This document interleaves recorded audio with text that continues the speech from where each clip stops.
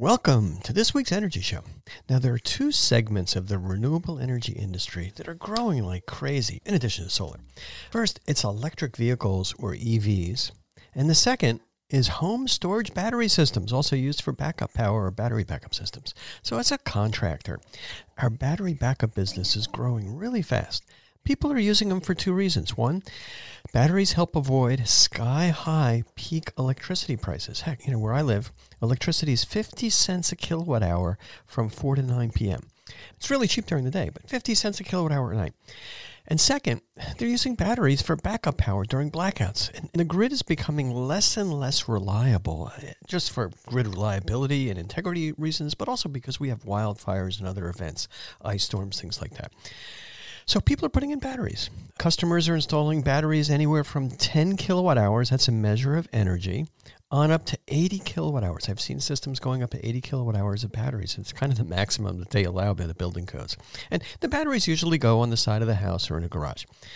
So customers often ask, hey, can I use that big lithium-ion battery that I already have in my garage? It happens to be on wheels. It's in my car. And can I use that to power my house? Well, it's a natural question. And more people are asking it because they saw Clark Griswold, this is the character played by Chevy Chase in the vacation movies, do that in a Ford Mach-E commercial. The Mach-E has batteries ranging in sizes up to 88 kilowatt hours. And Ford is also promoting this vehicle-to-grid capability with their new Lightning electric pickups. And other manufacturers have talked about it a lot. So V2G, or vehicle-to-grid, it seems real. And as they said on the $6 Million Man, we have the technology, but not so fast. There's two big barriers to the widespread deployment of vehicle-to-grid. The first is regulatory, building codes and standards, and cities saying you have to do it a certain way, and people getting the UL listing, Underwriter Labs listing, for a charger that would charge your car, and then you could also use that energy in your car for your house. There's a tricky UL listing issues there. And the second, it's kind of very subtle. Nobody talks about it. But it's the utility and the car company business model. Sometimes you have technology, but the people and the companies that control that technology aren't interested in the application. So some car companies don't want you to use your car battery for home use, including the biggest, Tesla. And also, most utilities don't want their customers installing or using energy storage system because it cuts back on their profits. It's a tricky one. All right, so let's put a couple of those barriers aside. I put on my thinking cap to figure out what would be required from a technical standpoint for customers, for businesses and homeowners to put in a vehicle-to-grid system that could connect to a typical EV. All right, so let's just kind of take a look at a typical house. Quite common is a 200-amp electrical panel, and the average energy use in a house in the U.S. is 1,000 kilowatt hours a month, or about 33 kilowatt hours a day. Now, it varies, right? Here in California, you might use less than that in the winter, but if it's really in a hot area, you can use a lot more of that in the summer for air conditioning.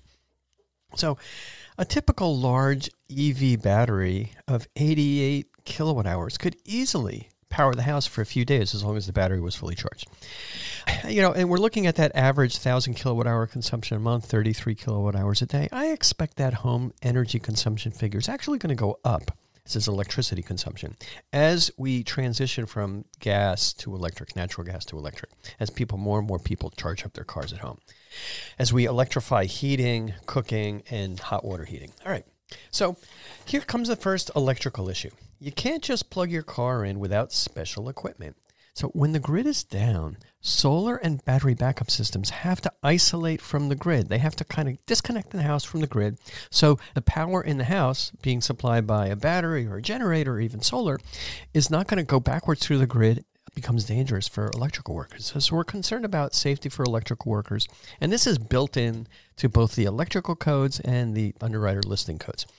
So the way we isolate from the grid is with something called an automatic transfer switch. Sometimes it's manual, but the solar and battery backup systems have an automatic switch. They switch over in like a second.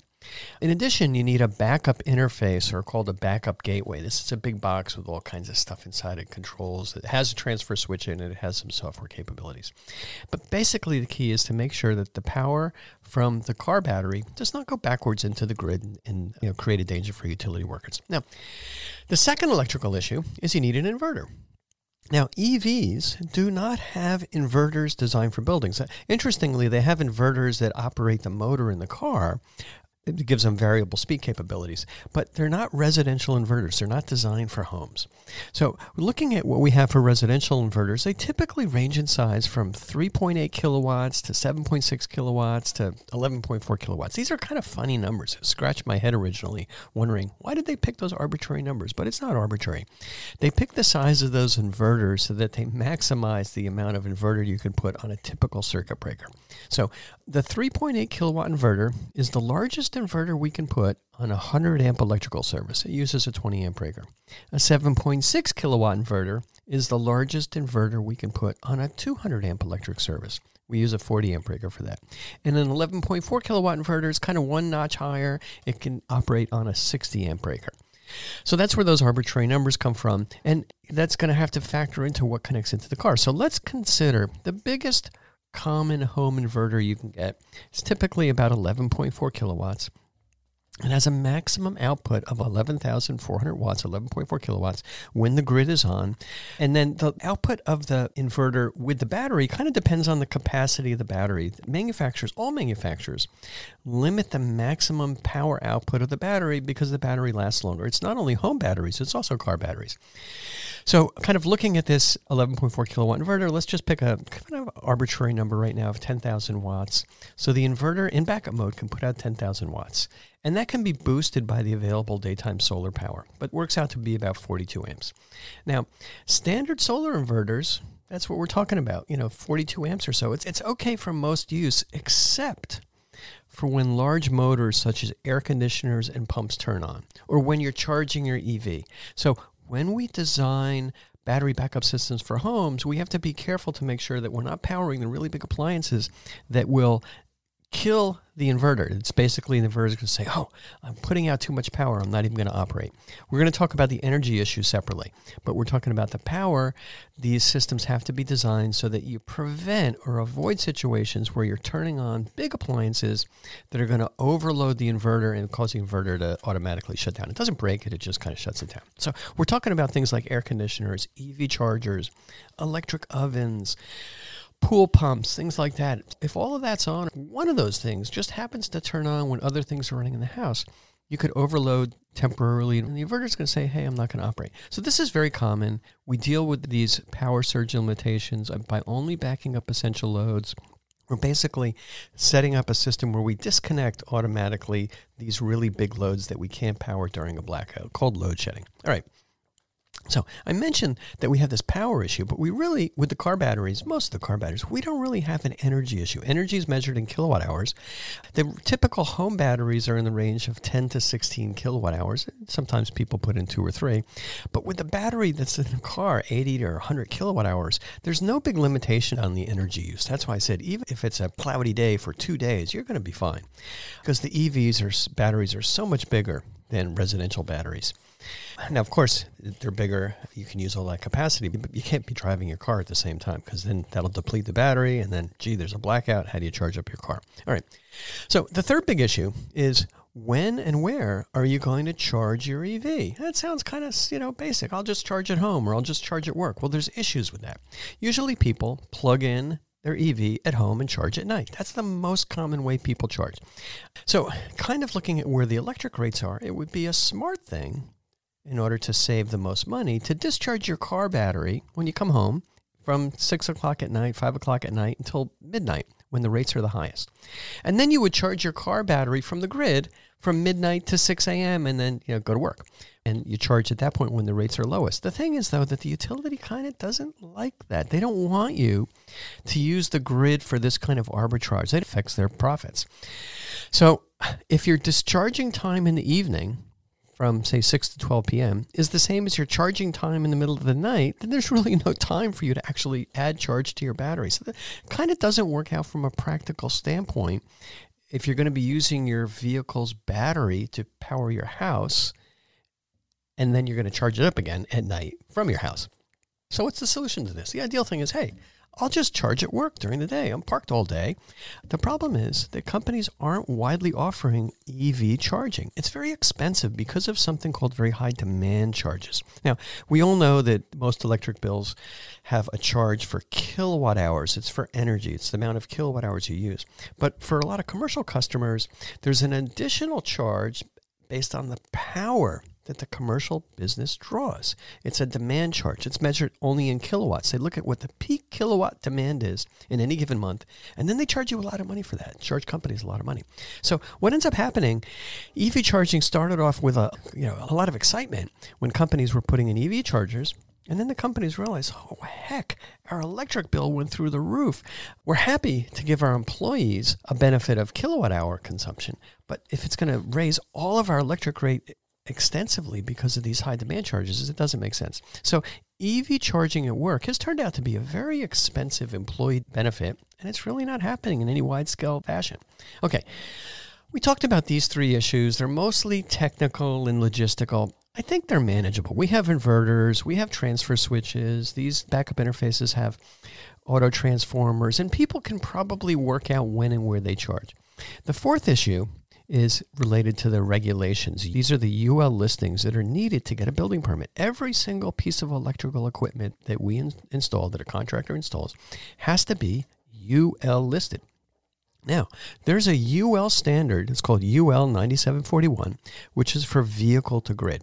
And it talks about a system that would have bi-directional EV charging and discharging. From your home, you can charge up your EV, and then you can still have that EV plugged in, and somehow with some inverters and other technology and software, it would then deliver that energy to your house. Very cool. That's what we're talking about. Many EV chargers already support this bi-directional operation, and I believe some cars also have some of these bi-directional capabilities. And some companies have passed these UL 9741 requirements, but we're still at a very early stage, and it takes years to get products through the UL standards process and then get them into the market and change the building codes, but we're kind of making progress on that. But the reasons why this isn't really happening comes up to the next couple of issues I'm going to talk about. The fifth issue is car company cooperation. Now, car companies, they provide a warranty on the powertrain of the car, just like gas cars, usually for 10 years or 100,000 miles. So my EV has a guarantee that the battery is going to be good for 10 years. My cars all had warranties where the engines would, and the powertrain, the transmission, would be good for 10 years or 100,000 miles. The thing is, from a car company standpoint, if you're discharging your battery every night at home and not driving with that, it might turn out that you would have put on an equivalent of 100,000 miles, not in 10 years, but maybe 3 or 4, because you're going to be totally discharging your battery every night. And it's going to wear the battery out faster, and it's going to affect the warranty on what I believe to be the single most expensive part of an EV, which is the battery. Now, here's an example. The biggest EV manufacturer, Tesla, they want to sell you home batteries. If they make it so that your Tesla car can plug into the wall vehicle to grid, they're not going to sell as many home batteries. Surprise. So Tesla's not a big fan of vehicle to grid. Now, Nissan years ago announced that they would be doing this. Volkswagen and Ford have announced capabilities, and you can see Ford promoting that in their commercials. But I still don't think it's going to happen anytime soon because of the sixth issue. And this is perhaps the biggest. It's the one that's hardest to change. Utilities don't want you to store your own power or use your own power instead of the power you buy from them.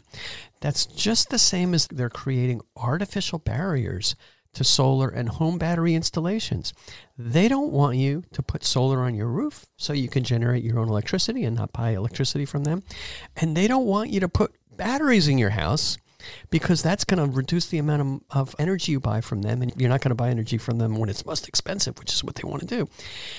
And they want to build all of that battery storage infrastructure. They want to put in big substations with big batteries. They want to put in solar farms with big batteries. They don't want you to plug your EV in and substitute for their own investments. The reason is because they get a 10% guaranteed annual profit on all their storage assets.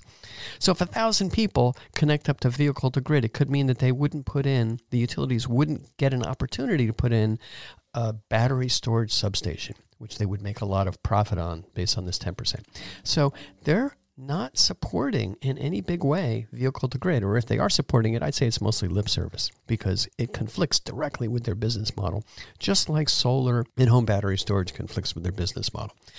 All right, so those are the 6 big issues. There's one more thing that kind of cropped up that people often ask me about is, hey, what about using old car batteries? I mean, these car batteries still have a lot of life in them. You know, my old Chevy Volt has a 16.5 kilowatt hour battery in it. It's probably still got a lot of capacity. It's probably just as good as the 10 kilowatt hour battery I have on the side of my house.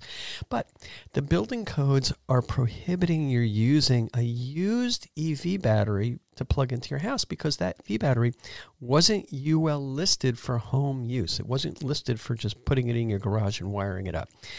Now, there's a tendency for people to kind of ignore these mundane building code issues. Companies ignore them. Technology companies ignore them all the time until they develop a product and say, okay, let's get it to market. And they find out they got a 2 or 3 year time frame, and it could be $1 million to get through this. Now, from a perspective of a licensed contractor, we realize these things all the time because we need to get a building permit. And if a product's not UL listed, whether it's a used car battery or a storage battery or inverter, if it's not UL listed, we can't get a building permit to install that. It's a safety reason, and there's really kind of no way around it. Okay, let's put these 6 challenges aside. How could we do this? How could you do this? Simple solution. The simplest way to do this is you just buy a big inverter. Let's say it's an 11.4 kilowatt solar inverter. We install these all the time. You have an interface, like a backup interface or a gateway that has an automatic transfer switch built in. It might have an auto transfer to create the 240 volt split phase power that you need. It's got some software. It's got some electronics. Pretty much, this is exactly what we do day in and day out, putting in battery backup systems for customers.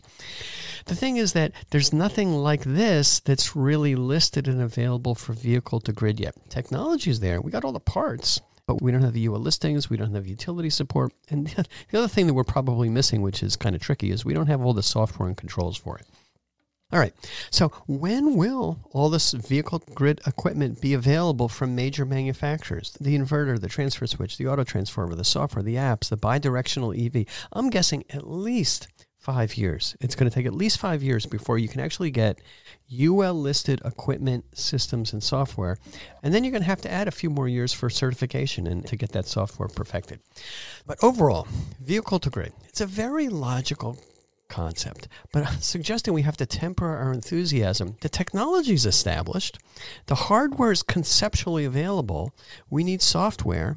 We need building codes that are going to allow people to build compliant products. So the codes are there, but the products aren't there yet. But the biggest barriers are utilities and auto manufacturers. Now, I think this problem is definitely going to be solved. It's starting to get solved in niches like electric buses, where they're using those in kind of test places. But realistically, I'd say it's going to be at least another 8 to 10 years before vehicle to grid takes off. In the meantime, the best solution for backup power and reducing your peak electricity costs, and these solutions are perfectly logical, they work, they're cost effective, they're reliable, just put in solar and a home storage battery.